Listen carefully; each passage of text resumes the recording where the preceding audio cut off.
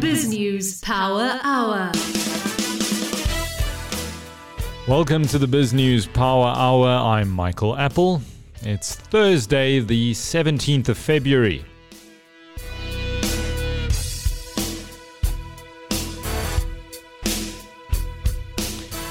Well, it's a great show we've put together for you this evening. It's diverse, it's interesting, and it's got something for everyone, I suspect.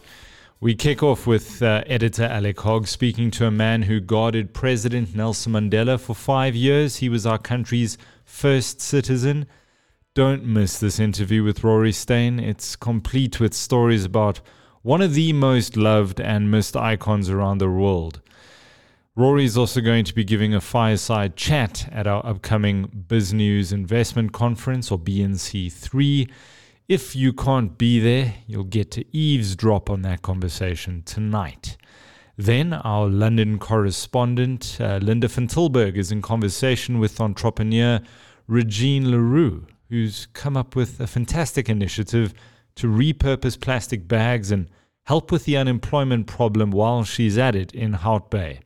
You'll hear my voice in conversation with our partners across the border in Namibia as I give a snapshot of what was on our radar from the week. And then, as always, our partner, the Financial Times, has all the international business news you need to know. To Nadia Swart now in the Mother City with your news headlines. BrightRock believes that with every change in life comes opportunity, and the markets aren't any different. The daily movement in the markets means change for us all, sometimes small, sometimes big. This daily market report is made just for you by BrightRock, the first ever needs-matched life insurance that changes as your life changes. President Cyril Ramaphosa says reducing red tape will benefit businesses and unlock investment. He's defending his decision to appoint a red tape team led by former Exxaro CEO Sipho Nkosi. During his State of the Nation address, Ramaphosa said this team would be used to make it easier for businesses to do business. Meanwhile, Ramaphosa also told MPs that he refuses to respond to some of the criticism levelled against him during this week's SONA debate. He says the focus should be on constructive criticism from MPs, not on insults about his attire. The National Prosecuting Authority says it will resist further delays in the long-awaited corruption trial of Jacob Zuma and French arms company Thales, and stressed that despite any appeals, the matter must proceed. The NPA expressed this a day after Judge Piet Koen in the KwaZulu-Natal High Court in Pietermaritzburg dismissed all 6 applications Zuma launched to challenge the legitimacy of his corruption prosecution, and ordered that the case against him and Thales should proceed on the 11th of April 2022. In a 61-page ruling, Koen reiterated what the NPA previously argued, that Zuma did not have the legal right to appeal the dismissal of his special plea challenge to State Advocate Billy Downer's title to prosecute him now. After citing multiple court rulings, Koen said it was clear that such an appeal could happen only if and when Zuma was convicted of the arms deal corruption he is accused of. The High Court in Makhanda has dismissed Shell and Mineral Resources and Energy Minister Gwede Mantashe's application for leave to appeal a ruling that temporarily halted a seismic survey off the Wild Coast. The interim interdict remains in place, and Judge Gerald Bloom made the ruling on Thursday in which he dismissed the application with costs. Shell and the minister had applied for leave to appeal Bloom's December ruling, which blocked the seismic survey pending a hearing set down for the 30th of May that will challenge the oil company's environmental authorization. Given the arguments brought before him, Bloom said that he is of the view that an appeal would have no reasonable prospects for success. Retail tycoon and one of South Africa's most revered businessmen, Christo Wiese, has won back billionaire status in dollar terms. The increase in Wiese's wealth has been driven largely by his investment in the food retail business he helped start, Shoprite, which has become the country's standout retail performer.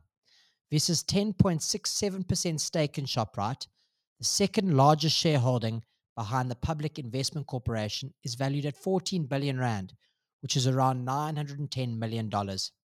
When you include his other investment vehicles and family interests, it drives his effective economic stake closer to 12%, making him a billionaire in dollar terms, a feat that has evaded him since Steinhoff collapsed in the latter end of 2017. Prior to the Steinhoff collapse, Wiese had amassed a wealth of $5.8 billion, which made him one of the richest men on earth.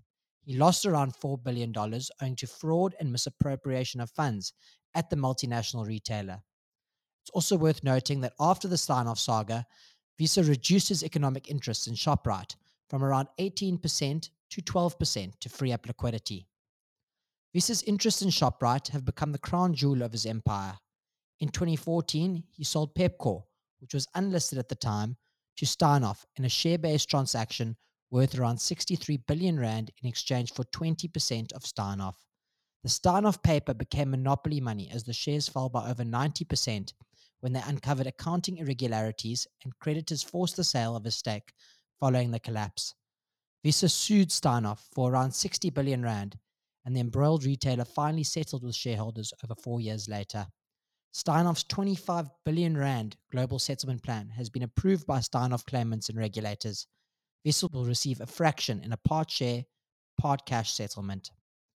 Wiese's other listed interests include investment holding companies Brait and Invicta. Brait is a private equity firm that was listed before the global financial crisis and went on to become the darling of the JSE in subsequent years. It is another of Wiese's business interests to come under significant pressure. In true private equity fashion, management was aggressive, and its 2015 acquisition of UK retailer New Look derailed the business, flooded with debt and a non-performing asset, and lost over 100 billion rand in shareholder value.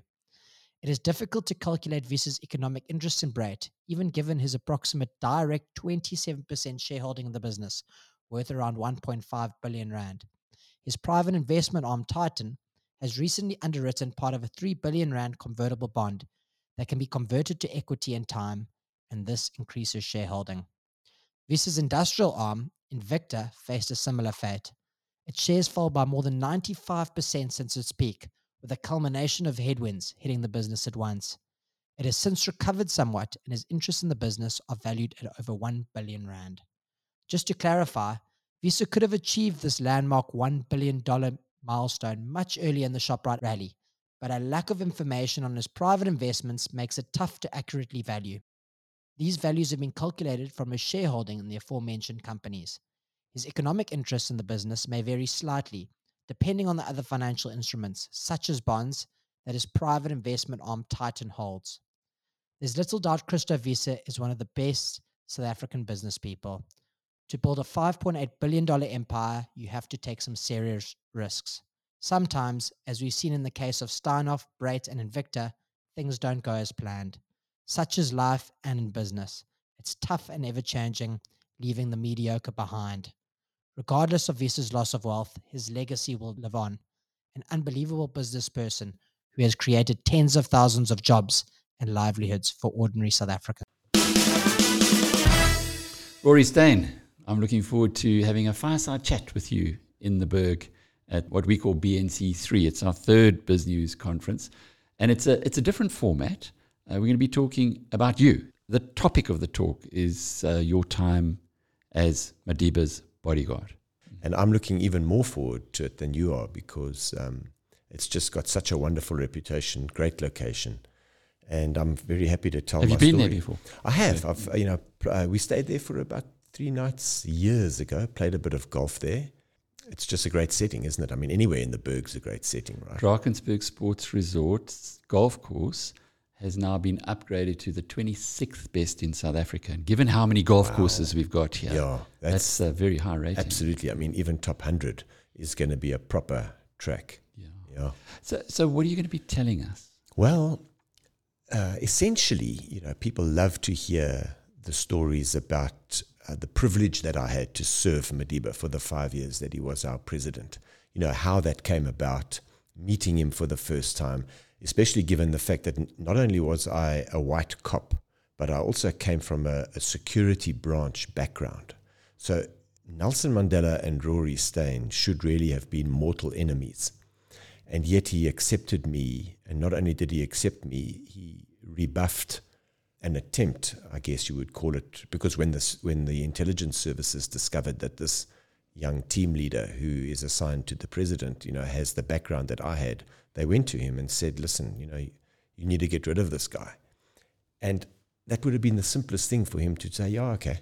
There would have been 100 other guys in the queue, equally as qualified as I was, Alec. And he said, no, He said, you leave that boy there. He's done a good job and he's proved himself. And he later said to me that in any case, we are not looking for people who are carrying out instructions in the old days, in the old system, and everything that the security police were known for. He said, we want the people that were giving those instructions.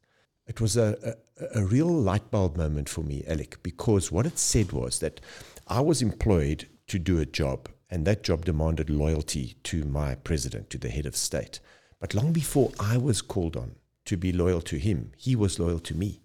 He didn't have to do that. As I said, he could have just said, yeah, okay, move on. It's incredible. I was actually thinking about our conversation this morning and remembering I met him twice.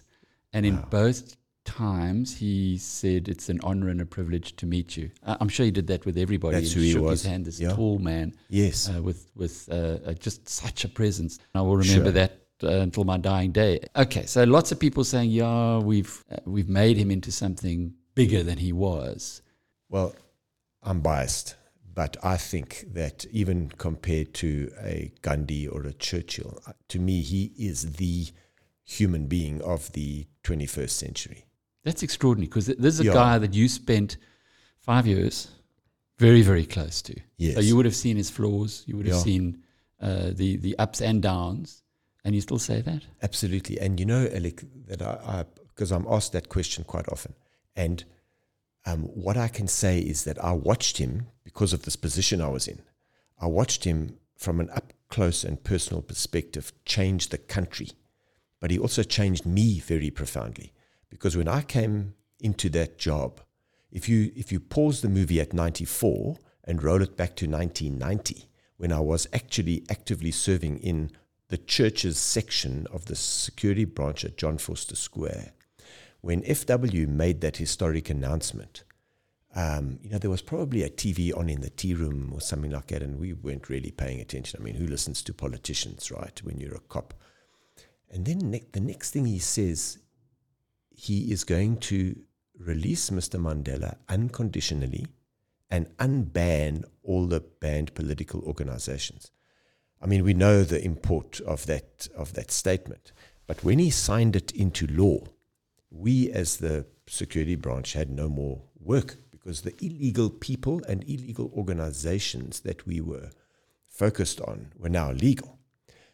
So when this 9 days later now, on the 11th of February, President Mandela is released from Victor Verster. He goes to the Grand Parade in Cape Town to make his first speech as a free man, and the world's media are there hanging off every word, because we didn't even know what he looked like, remember? That's right. It was illegal to publish a photograph of him or anything that he said. So what is he going to say?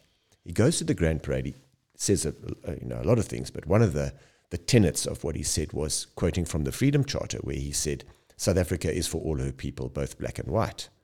And this cynical cop sitting in his office in John Vorster is going, whatever. Of course you're going to say that. That's the party line.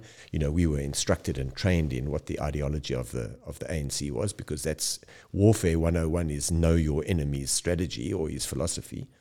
And I just poo-pooed all that. So that's 1990. So you thought that was PR? I just thought that was PR. Of course you're going to say that. It's the party line. 4 years later, I get to meet him, and not just meet him, I get to work with him and to serve in this particular capacity. And all of a sudden, I saw that none of that stuff that he was saying, like we need to build one South Africa, we need to unite our people, the country is for all of us. I very quickly, and I mean in a matter of months, realized that he's absolutely sincere about that, because you expect that kind of thing to be a facade, or at least it's propaganda and it's a party line that he's trotting out. But he didn't. He lived it, and I bought into that philosophy of his hook, line, and sinker. I'm not ashamed to say it now that I didn't believe a word he said in 1990, but coming to serve him in 94. It took a matter of 2 or 3 months for me to say, okay, at the very least, I'm prepared to give this man a chance. You can't fake authenticity. You can't fake that. You can't put facade and Mandela in the same sentence. People often ask me what he was like.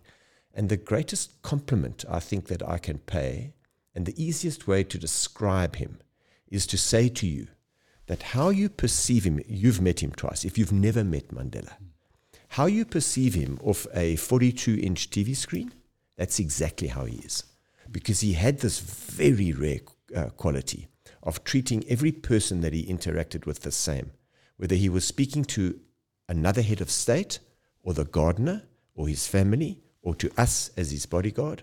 He treated everybody the same, and that is so rare, not even mentioning how rare it is amongst politicians, but rare of any leader to be so utterly consistent in treating people exactly the same. Rory, rare of any human being. Any human being, you're right. Yeah. Too many chameleons around who Too change many for the circumstance. And they just, they hunt with their hares and run with the hounds. But he's clearly influenced your life, given the way that your eyes Very opened. profoundly, yeah. You still live in South Africa? Yes, I live in South Africa and I'm going nowhere. And I took a decision sometime during those 5 years that the things that I learned from him, and there were many, and we can talk about those when I get down to the Berg. But I've tried to, so I have 3 boys, and I've tried to teach that kind of those values that I learned from him to my sons, and I try and put them into practice every day. I probably fail every day, but there's so much that we can learn from him. Just the statement he made, and I paraphrase it, where he said, it's so much better to sit down with your enemy and talk to him than to fight. I mean, that is a life lesson and as a value and as a principle, can save this world so much heartache, so many human lives, so much death, so much conflict, just by listening to a simple yet profound statement like that. At BNC 2, so we have 2 conferences a year. That was at the spring conference in September. Yeah. Rob Hersov had a very strong speech. And Yes. one of the tenets that he brought out, he said, if Madiba were alive today, he would vote DA. DA, yeah. Do you think he would? Well, I don't know if he would. He was such a party man that I think probably not. But the principles, what Hersov was saying, the principles that he would have voted for were not visible in his own party by then. So I think Hersov was on the money. If you look into the future and the way that South Africa is going today, and we know this isn't what Nelson Mandela would have wanted, is it possible for us to recapture that Madiba magic? Alec, I'm an optimist, and I will believe that till the day that I go to my grave. Because, and the only reason for that is that every single day we still see South Africans of every hue and color doing wonderful acts of kindness for and to one another. And I have to say that at some point that has got to, it's like that cliche about it only takes one flame flickering somewhere to push away darkness. And I think that there is more than enough of that kind of goodwill. And I don't say this looking through rose-colored spectacles, I just see it every single day. And I think that once we get a grip on the kind of chaos and mayhem that we've had to endure for the last 10 or 11 years, evidenced by what happened in in KZN and Gauteng in July last year, once we get a grip on that, I think that we are going to be the country that everybody wants to invest in. And I'm not an economist. However, we need a change at the top. I'm not saying the president. I have a lot of respect for our president, but those immediately below him, I don't think are leaders that are going to take us there. Bobby Godsell, in an interview that we had a little while ago, said that South Africa is blessed by its people but cursed by its leaders. Well, I'm paraphrasing him. Yeah. And if our leaders could just perhaps go back and imagine they spent the 5 years that you did with Madiba. But I mean, so did Cyril. President Ramaphosa, at the time that I served Madiba, was the general secretary of the ANC. So he didn't have a ministerial portfolio. He wasn't a VIP in the terms of what I, as a cop in the VIP protection unit, understood a VIP to be. So he went through that road, and let us never forget that it was he and Rolf Meyer that actually got us to where we are now as a democratic society. And I don't know whether it's this whole thing of fighting with one hand tied behind his back because he's got such problems from within. But I believe if you look at these, even my fellow South African speeches, from the first one that he made up until this very last one, I have respect for his abilities. So you would have seen a lot of Cyril as well Yes. during those 5 years. Do you think he's for real? In other words, when he stands up and he says things that he intends doing, is he saying it again in an authentic manner, or is he just towing a PR spin? I think there's a bit of both. I like to believe that he is an authentic leader and a good president. I think that he has to pacify or play towards certain factions, in order to keep his power base. And I'm not a politician, so I don't know even whether that statement is accurate. I'm merely going on the evidence of my eyes. So what I see is a man who has the wherewithal, is probably the right guy for the moment, but just severely hamstrung by those below him and also all of this party infighting. I want to tell you one really cool story though, and this is an absolutely true story, Alec. You remember that there was a parliamentary determined deadline by which time the Constitution had to have been ratified. And as we know, Cyril and Rolf were the two that burned the midnight oil to kind of get this document over the line. And so let's say that it was the deadline expired on a Sunday night, and on Monday morning in Parliament had to ratify the South African Constitution, not the interim one, the actual one, because this is about 96 I'm talking about. So now Madiba calls the whole shooting match to Mahlamandlovu, which is the official residence in Pretoria, his official residence, where he didn't stay, but every other president does. And there's this long dining room table, beautiful old wooden table, and he puts the ANC delegation down the one side, the Nats down the other side, and he says, "No, right now we're not leaving here until we've knocked this thing out, because the deadline expires at midnight." So it's a Sunday afternoon. It's very boring for us because we've driven up the highway from Houghton, where he lived, and this negotiation is going on, and we're just waiting for it all to end so we can take him back and go home to our families. So I'm sitting outside this dining room, inside the official residence, when the doors of the dining room fly open, and out comes Cyril. So I get up, and I didn't know him by any other term as chief, because that's what my ANC colleagues called him, because he was the general secretary of the ANC. As I said, he didn't have a formal government position. So I got up and I said, "Chief, can I help you? Is there something you need?" He said, "Yes. Where's the nearest TV?" I said, "Well, it's down the hall. Why do you need the nearest TV?" He says, "I just want to know who's leading the Grand Prix." And that's a true story.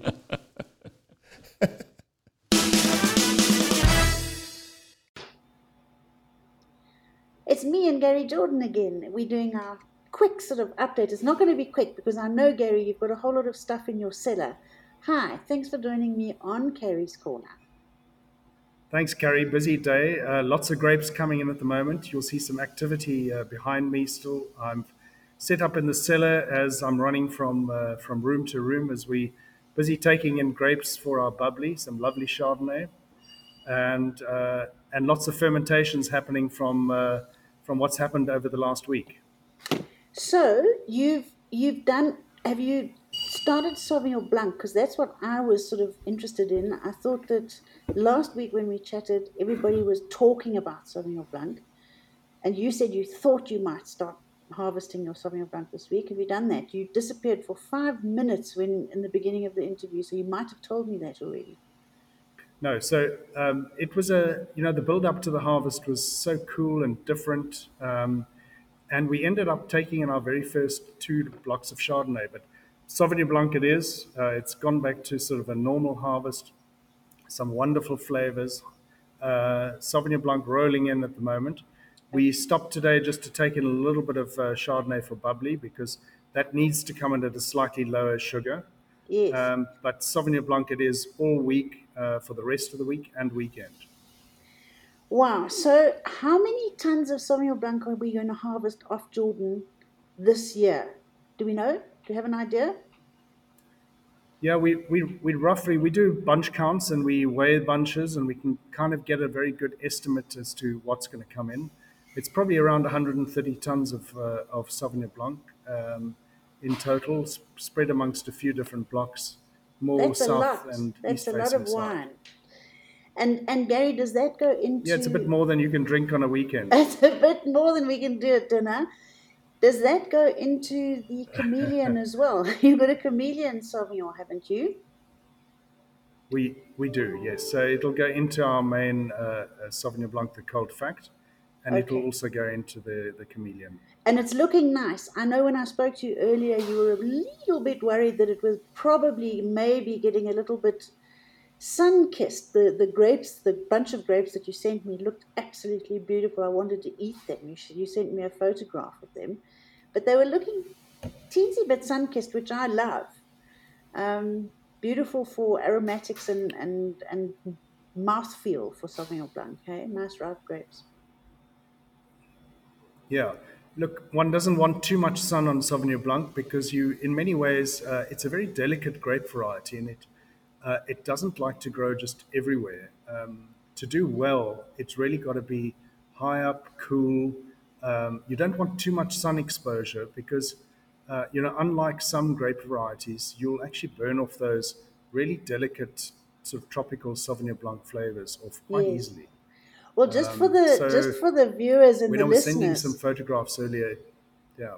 I was going to say for the viewers and the listeners, I'm going to see if I can put into the newsletter maybe next week that beautiful photograph that you sent me this morning, looking out from the top of the hill down over the Sauvignon Blanc vineyards, and there was a sort of a mist cloud coming in over the vines, and it just looked absolutely gorgeous. I thought, what a perfect Sauvignon Blanc harvest morning. Yeah, it was ideal for that time in the morning, 6:30 in the morning. But a little bit of a wake-up call because we normally get those mists coming in around the sort of end of March, and that kind of heralds a bit of botrytis with it. Yeah. As you know, we like a bit of botrytis, particularly if it's clean. And on something like Sauvignon Blanc can make it quite interesting. Oh, I love But it. yeah, it looks like everything is now dried off a bit. Okay. And I'm sitting looking at you, Gary. You're in your cellar at Jordan, and I can see people with great big bins of grapes and things that they're obviously putting through to be pressed a little bit there behind you. But I can see an amphora in the background there. Where did you get that from? What is that I'm looking at behind you? It is, yeah. It's clay amphora. We've got a whole series of them. This is just one of them here. We had to move out of the way today, but it's got some lovely syrah in it.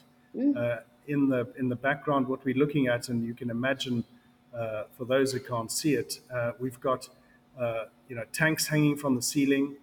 We've got movable presses on the same level that I'm chatting to you at, and we can literally push the press to the pumice rather than have to pump grapes all over the place. So much more gentle action. The cellar looks But absolutely today is all about fantastic. white grapes. Yes, okay. I'm absolutely loving the flavors that are coming out of those amphora, and I think more and more people, if they can afford to, because they are quite expensive, aren't they? Tell the listeners what an amphora They like are. that costs. What does it cost? An amphora costs about half the cost of a BMW. Oh God! And but it's not like a barrel where a barrel that you would use perhaps sort of 5 times and then cut it in half and use it for pot plants. Yeah, Amphora it's really has a life, heartbreaking. and because it's all clay and it's natural. Yeah, And I know. and Gary, tell me Not something. good for the bottom line. No, those pots. Every time I see any of my friends using one of those sawn off wine barrels, my heart sort of clinches, and I think, oh. But these amphoras, I would be terrified of them breaking because I've had clay pots and things in my life before, and all they need is one tiny little bump, and that's them. I mean, how do you protect these things in the cellar? Well, this would be an absolute disaster, not only for the really expensive clay amphora that's come out from Tuscany, real precision made, and each one signed by the potter that's made it and fired it. But not only that, but you lose the wine and a whole year's worth of work. So You don't want to break them, I promise you. You don't want to break them. So have you had to sort of rearrange your cellar to house these amphora? Because I would imagine that once they're in place, you don't want to move them anywhere else, do you? It's not like barrels that you can roll around the cellar. No, but you can, if you've got the right system, and we've got a sort of little trolley system that you can move them around. You can do that, but you don't want to just put them on chocks and then have to roll them on their sides. That's not going to work. Yeah.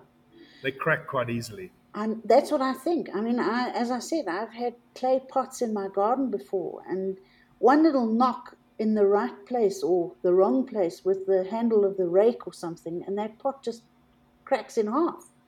So I would be terrified as a wine farmer, having bought a fleet of BMWs and put them in my cellar, and now they can crack. Anyway, so that's that. Talk to me about the rest of the week. Are we doing Sauvignon Blanc the whole week at Jordan? Yes. So other than the bubbly for our Blanc de Blanc, which means it's coming out of Chardonnay only, we're doing a Blanc de Blanc Chardonnay today. And that'll go into, to be used for sparkling wine. Yes. But we're using a series of different yeasts. Now, it's quite interesting because what we use for bubbly is this French EC 1118, and there's various forms of it, but a Baianus type yeast, specially made for bubbly. And then for Sauvignon Blanc, in this case here in my hand, I've got some of this yeast coming from South Africa, made at Anchor Yeast, specially selected for South African conditions, and really great to bring out those intense tropical fruit flavors on Sauvignon Blanc. Okay, good. So this is Vin 13. Okay, and you don't, for the Sauvignon Blancs, you're not going for natural fermentation. So you add the yeast, and you've selected those yeasts specifically to match the clone of vine that you've got in your vineyard. That's right, yeah. For the outlier Sauvignon Blanc, which we barrel ferment, that would be natural fermentation. But for a standard sort of Sauvignon Blanc that you and I would be drinking gallons of, that would be fermented. And you want to know that you're going to get exactly the right kind of flavors. You want to control that you're not going to get vinegar and all sorts of other possible problems coming from. And aside from that, tank. We want some consistency, because everybody knows that Jordan Sauvignon Blanc tastes like this.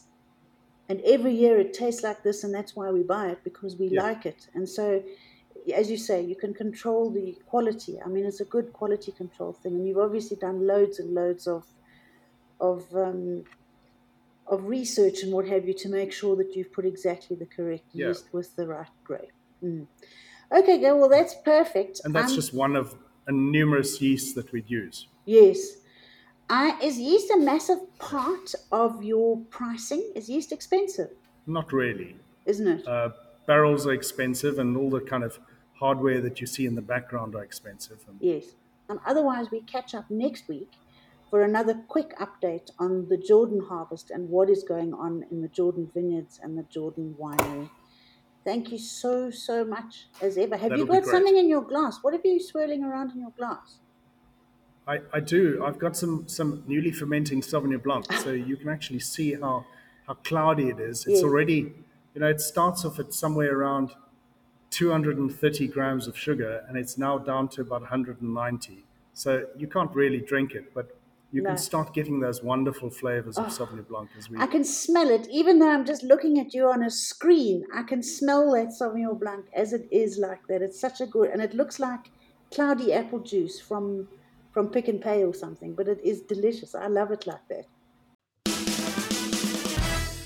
Just another crazy week in South Africa as we wait for the next gripping installment of the Zondo Commission report coming out this week. You guys have managed to put together a very, very good explainer on the Denel issue. Tell us a little bit more about that. Well, Gary, I tried my best. It's a complicated report, but I try to break it down as best I could. And it's looking at the state arms manufacturer Denel. I mean, it's in a really bad position. Its electricity got disconnected earlier last week 2.4 million rand in arrears. I mean, it had to pay 300,000 rand. And this is a national key point. I just have to remind you, the city of Tshwane saying, no, we're not gonna stand for that anymore. So they had to pay 300K and then they could be reconnected. But this is after the company wasn't able to pay at least 636 million rand in salaries is still owed to staff, and 900 million rand is owed to suppliers. The state capture inquiry saying they really are not sure whether the main shareholder, or the only shareholder, the South African government, is going to be able to breathe life back into this crippled entity. The state capture inquiry report, go look at that explainer if you can. I'm not going to get into it now, but basically from a board level, it was just a string of very bad decisions enforced from the Saxon-Wold Shebeen by the Guptas to Lynn Brown, the Public Enterprises Minister, and her predecessor, Malusi Gigaba. They are all implicated in very horrible ways, and everybody in South Africa is pulling their hair out saying, when is law enforcement going to act? Well, we'll watch that one. But a turnaround story is what Denel needs, and another turnaround story is ArcelorMittal. Alec Hogg, founder of BizNews, has been pretty negative about that company for a number of years now. But he sat down with Cobus Verster, who's the CEO.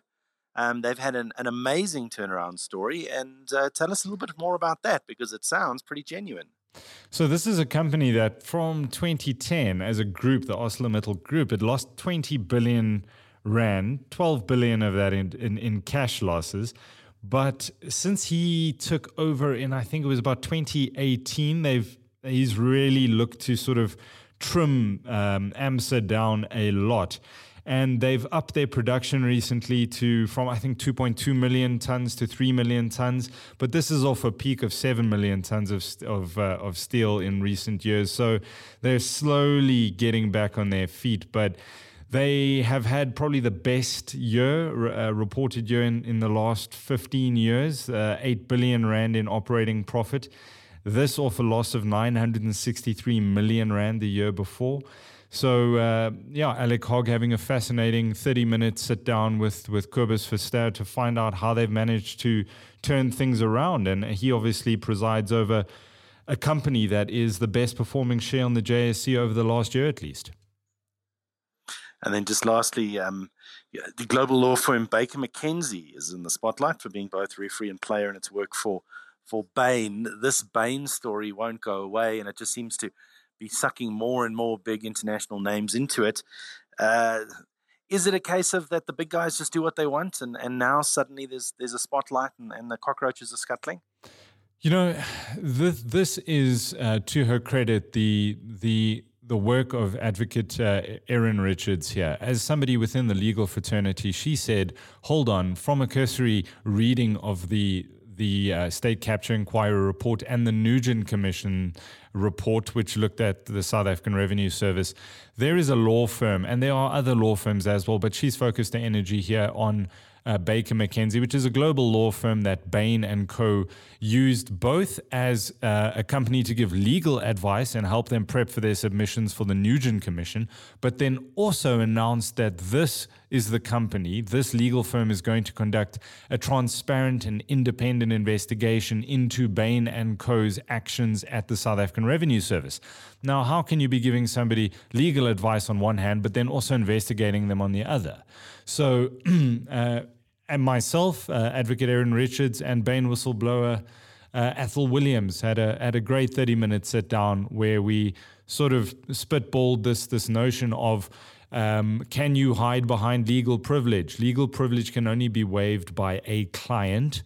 And Athol Williams, who was supposed to oversee the independent and transparent investigation, he was never, ever given the report by Baker McKenzie. There are 10 partners in the local branch of Baker McKenzie. BizNews is going to be seeing if we can get some sort of a response out of them, because the hands, it appears, are very dirty. Thank you, Michael. Another fascinating story I quickly caught up on this morning was the massive value destruction being wreaked at the moment by Naspers and the process directors. Go check that out. That's on biznews.com.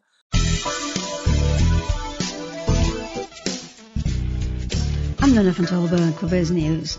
There's an initiative in Houtbay in the Western Cape to crochet plastic bags into shopping and beach bags, and it's putting bread on the table of households in the area. Local resident Regine le Roux is behind the Rebag Reuse initiative, and we have her here in the BizNews virtual studio. Regine, where did this idea come from? Afternoon, Linda, and thank you for the opportunity. It was actually born from the pandemic during lockdown, when all of us had to go back and find our old hobbies, and mine being knitting and crocheting. But there's only so many blankets that you can actually crochet from wool, and I get bored quite easily. So I was looking for new challenges and new ways to crochet. And one morning when I went running, when the lockdown was slightly less severe, I saw a plastic bag, and something in my memory somewhere reminded me of seeing ladies, housekeepers and nannies years ago during their tea breaks and lunch breaks, crocheting the most beautiful mats and things out of plastic shopping bags. So I thought, let me see if I can't also get that right. And the first few that I tested and played with were disastrous, I won't lie. But again, being up for a challenge, I found a way of cutting the bags into strips, and lo and behold, it worked. It was very, very exciting to see how the plastic got transformed into another plastic bag. I've actually started off with shopping bags, and that's still one of the key ranges that we have at the moment. So how did you get the local ladies involved in crocheting?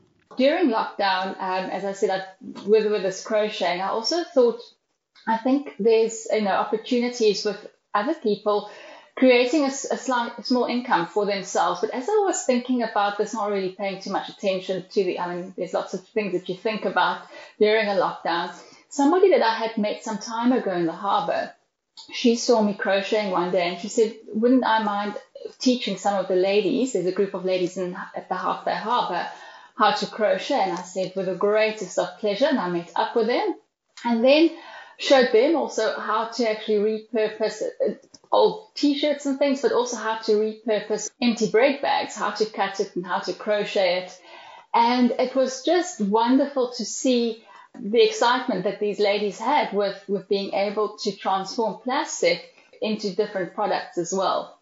And that's where it slowly but surely started. And one of the key things when it comes to crocheting, it can be so frustrating while you're busy crocheting something and your material's finished. So what you have now got 3 ladies that actually help to cut the plastic. So any soft, clean plastic, they cut into the beautiful strips for us, and then we can repurpose that into different products. So what is the stories of the ladies involved, and how did this change their income? These ladies just inspire me on a daily basis, and I just have so many lessons I learned from them.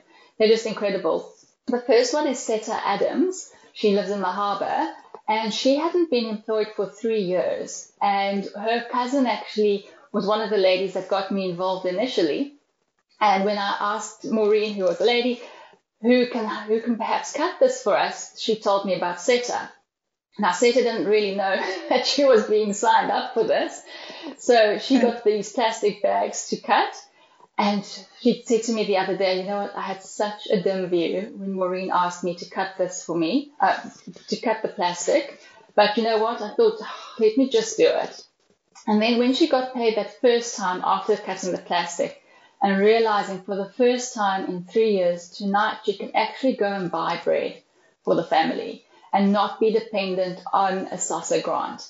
It was just this moment of realizing there's more to it. And then also just seeing her self-confidence to grow as she got more plastic to cut, getting out of her shell. And she's now being full-time employed as well. So she's not cutting for us at the moment, but it's just wonderful to see the growth of Seta and how she's grown. But the other day, and the other story I'd love to share with you is of Jane Hoffman. Mm-hmm. She's also a lady from the harbour. And she's a grandmother of 2.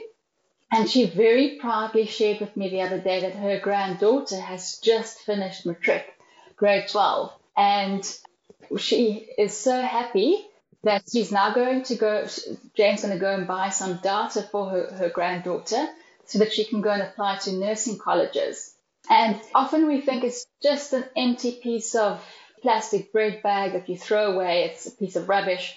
But repurposing it into another product, another bag, it's helping these ladies to be able to buy essentials, to be able to put bread on the table. And it's not just a piece of waste. So ultimately, we're also keeping it from the landfill, from our oceans. There's just so many different aspects of this project that it's touching. Yeah, because it's plastic, it's strong, and it will last. It's so durable. Somebody told me the other day they didn't actually realize how durable it is.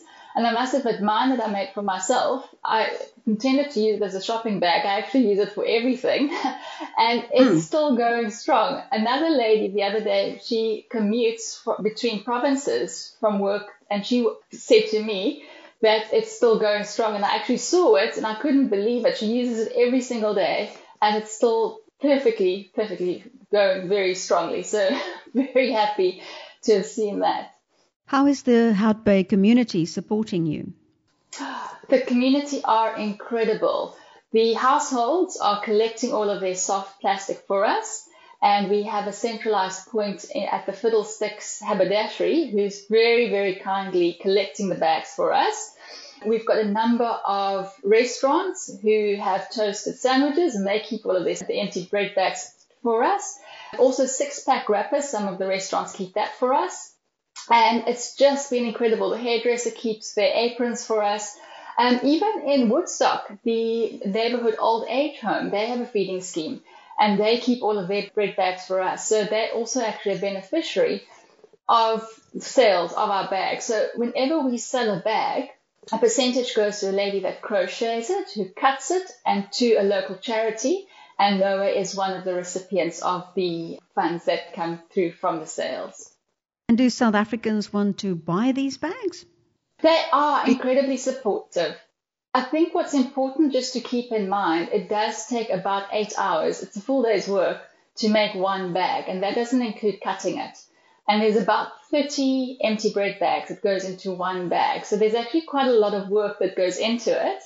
But we have also seen that the international guests, tourists, love these bags. It's great gifts. I'm very thrilled that some of these bags have made their way to Las Vegas and Hamburg in Germany, to Switzerland. So it's slowly but surely really taking off. And we're only 8 months into this project. So I'm very, very grateful for all the support that we're seeing with this initiative. How many ladies are involved in this project at the moment? There's currently 11. 3 ladies are cutting for us, and then there are 8 ladies who crochet. But they all actually do it in their own spare time as well for an additional income. So they're not fully employed. They're not full-time employed at all. It is just extra pocket money for them to be able to supplement their current incomes. Where do you want to grow this to? Are you planning to add more ladies or more products? Definitely. I think there's so many opportunities. There's so much talent that we have, and specifically in Africa. So the immediate next step, we are looking at Pretoria. I actually have a crochet and a cutter in Pretoria. And then definitely to see how can we expand this into the rest of Africa. We have the most amazing continent. We have the most amazing talent. And it's definitely one of those big, hairy, audacious goals of expanding it. But first want to make sure that I get it right, that we get the pilot right here in Houtbay. What's nice about the project is not only that it's creating jobs, but it's also taking plastic that would have landed in landfills or in the sea out of the system. Definitely. It's insane if you just think of how much plastic there is generated. It's just absolutely crazy. And, you really do start asking, do we really need so much plastic? It's crazy. So I'm really glad that we could find some small way of just repurposing it. You are also on Backer Buddy. How is Backer Buddy supporting this initiative? So it's part of raising funds for this initiative. It really is key from a transparency point of view, but also to find ways to supplement the funds for this project so that we can get more crocheters involved, get more cutters involved. The next thing is actually to get people involved to help with sorting the plastic, to see it as not something that needs to be thrown away, but that can actually be created into something beautiful. So to create more funds for that, the Back a Buddy project, is I've set myself another big, hairy, audacious goal, which is a slightly shorter term for this year, is to run 100 10Ks. So I'm currently on number 13. So if anybody is willing to sponsor a 10K at a time, there's a Back a Buddy link that I'll happily share to have a look at that. Well, thank you, Regine le Roux from Houtbay, for sharing this project with us, and thank you for joining us. Thank you for the opportunity, Linda. Appreciate it. Today is Thursday, February 17th, and this is your FT News Briefing. A ruling by Europe's top court paved the way for Brussels to withhold funds from member states who violate the EU rule of law.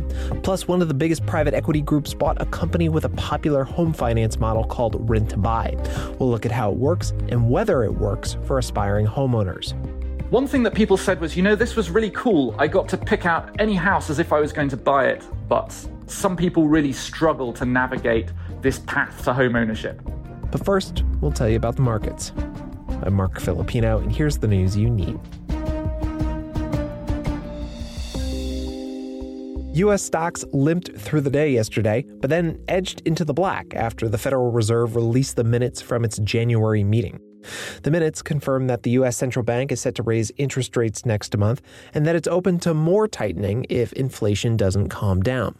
Here's our U.S. economics editor, Colby Smith. Neither of these 2 points, really present anything demonstrably new in terms of what we already learned from the January meeting, but it is confirmation that they are seeking to kind of maintain as much flexibility as possible here. Colby, what was the reaction in the Treasury market? Treasuries have been, super volatile lately, and it looks like short-term Treasuries actually rallied a little bit after the minutes came out. Investors in that space have been, highly sensitive to any signaling from the Fed about the policy path forward. And I think it more broadly speaks to the fact that no one has too clear of an idea of exactly what the Fed is going to do. There's still open debate about whether they're going to move more aggressively at the March meeting and raise interest rates by, let's say, 50 basis points. That's double what they typically do, which is a quarter of a percentage point move. There's uncertainty about what happens after that. So at this point, there's a lot of scope for markets to move quite dramatically on any incremental details that we do get from the Fed. Colby Smith is the FT's U.S. economics editor.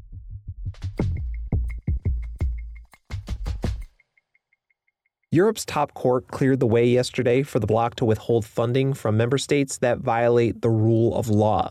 The European Court of Justice essentially rejected a legal challenge by Poland and Hungary, and as the FT's Sam Fleming says, it upheld a law that aims to give some teeth to the enforcement of rule of law values, which EU member states have signed up to, but which have been under threat in numerous jurisdictions, not just Poland and Hungary, in recent years.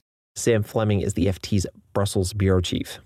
So it would be a major step for this actually finally to happen. I think, having said that, I think it will happen. I think the budgetary consequences of that for an individual member state are not clear yet, because the Commission is going to need to make quite focused cases against a member state, saying, here are the particular rule of law concerns. Here are the ways in which those concerns have a direct bearing on the way EU money is being spent, and therefore that money can be withheld or paused. So it's not a question of just cutting off the entire flow of money on a single day. It's more complicated than that. Sam also says the European Commission is under pressure to move forward in withholding funds. We could see action from the Commission certainly early next month. I mean, we don't know, but there is certainly the potential for it to move, in particular against Hungary, where I think a lot of MEPs would expect the first case to be brought. Sam Fleming is the FT's Brussels bureau chief.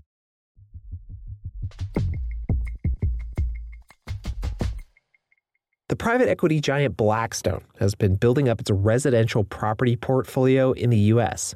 Last year, it spent $6 billion to buy Home Partners. This is a company that offers a popular home finance model called Rent to Buy. The FT's Mark Vandeveld looked into the company and joined me to talk more about how it works. Hey, Mark. Hi. So, Mark, let's start off by breaking down Rent to Buy. How does it work for home seekers?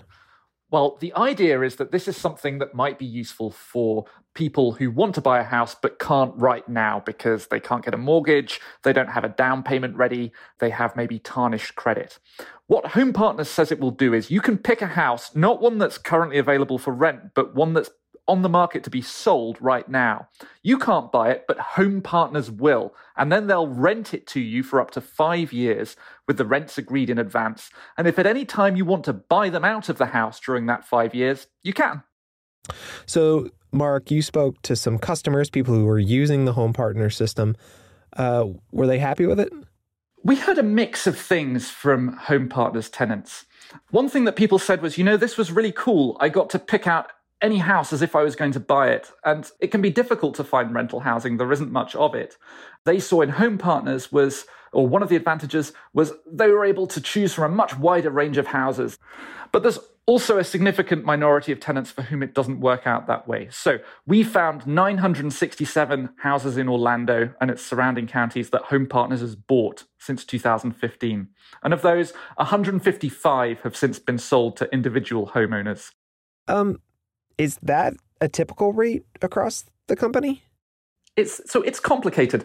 Something like 1/5 of the people who rent from Home Partners will end up buying. But that leaves the other 80% who don't. Some of them, according to Home Partners, didn't intend to buy a house in the first place.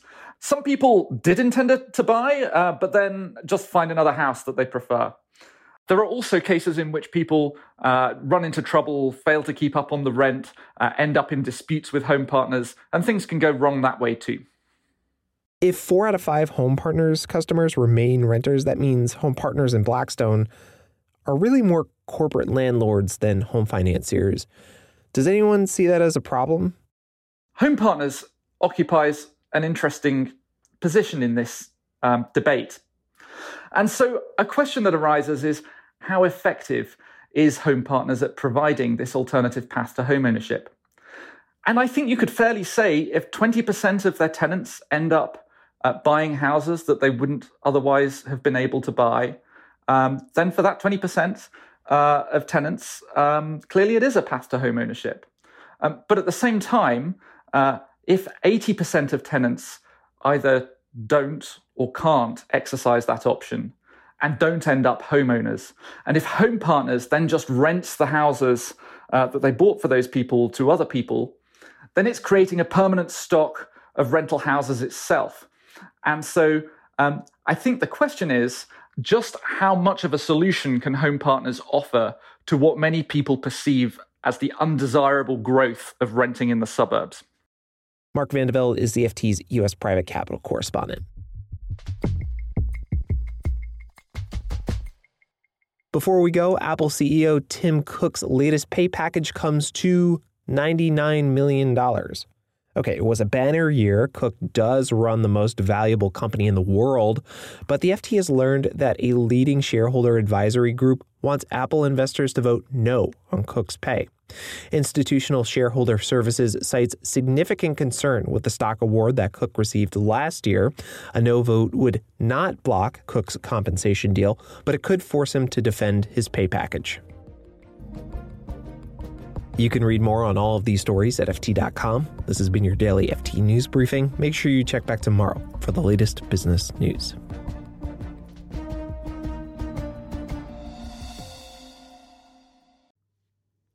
The third BizNews conference at the magnificent Champagne Sports Resort in the Drakensberg will be held from the 1st to the 4th of March. It's lining up to be the best so far. We've got a strong lineup of speakers. A single delegate cost is $7,750. For couples, it's $12,950. Book your seat by going onto the BizNews Investment Conference button on the right-hand side of the biznews.com homepage. See you there. Well, that's it from this format of the BizNews Power Hour for the week. Starting on Friday is the new BPH Digest show, bringing you an audio platter of the most downloaded interviews from the week. Bye for now.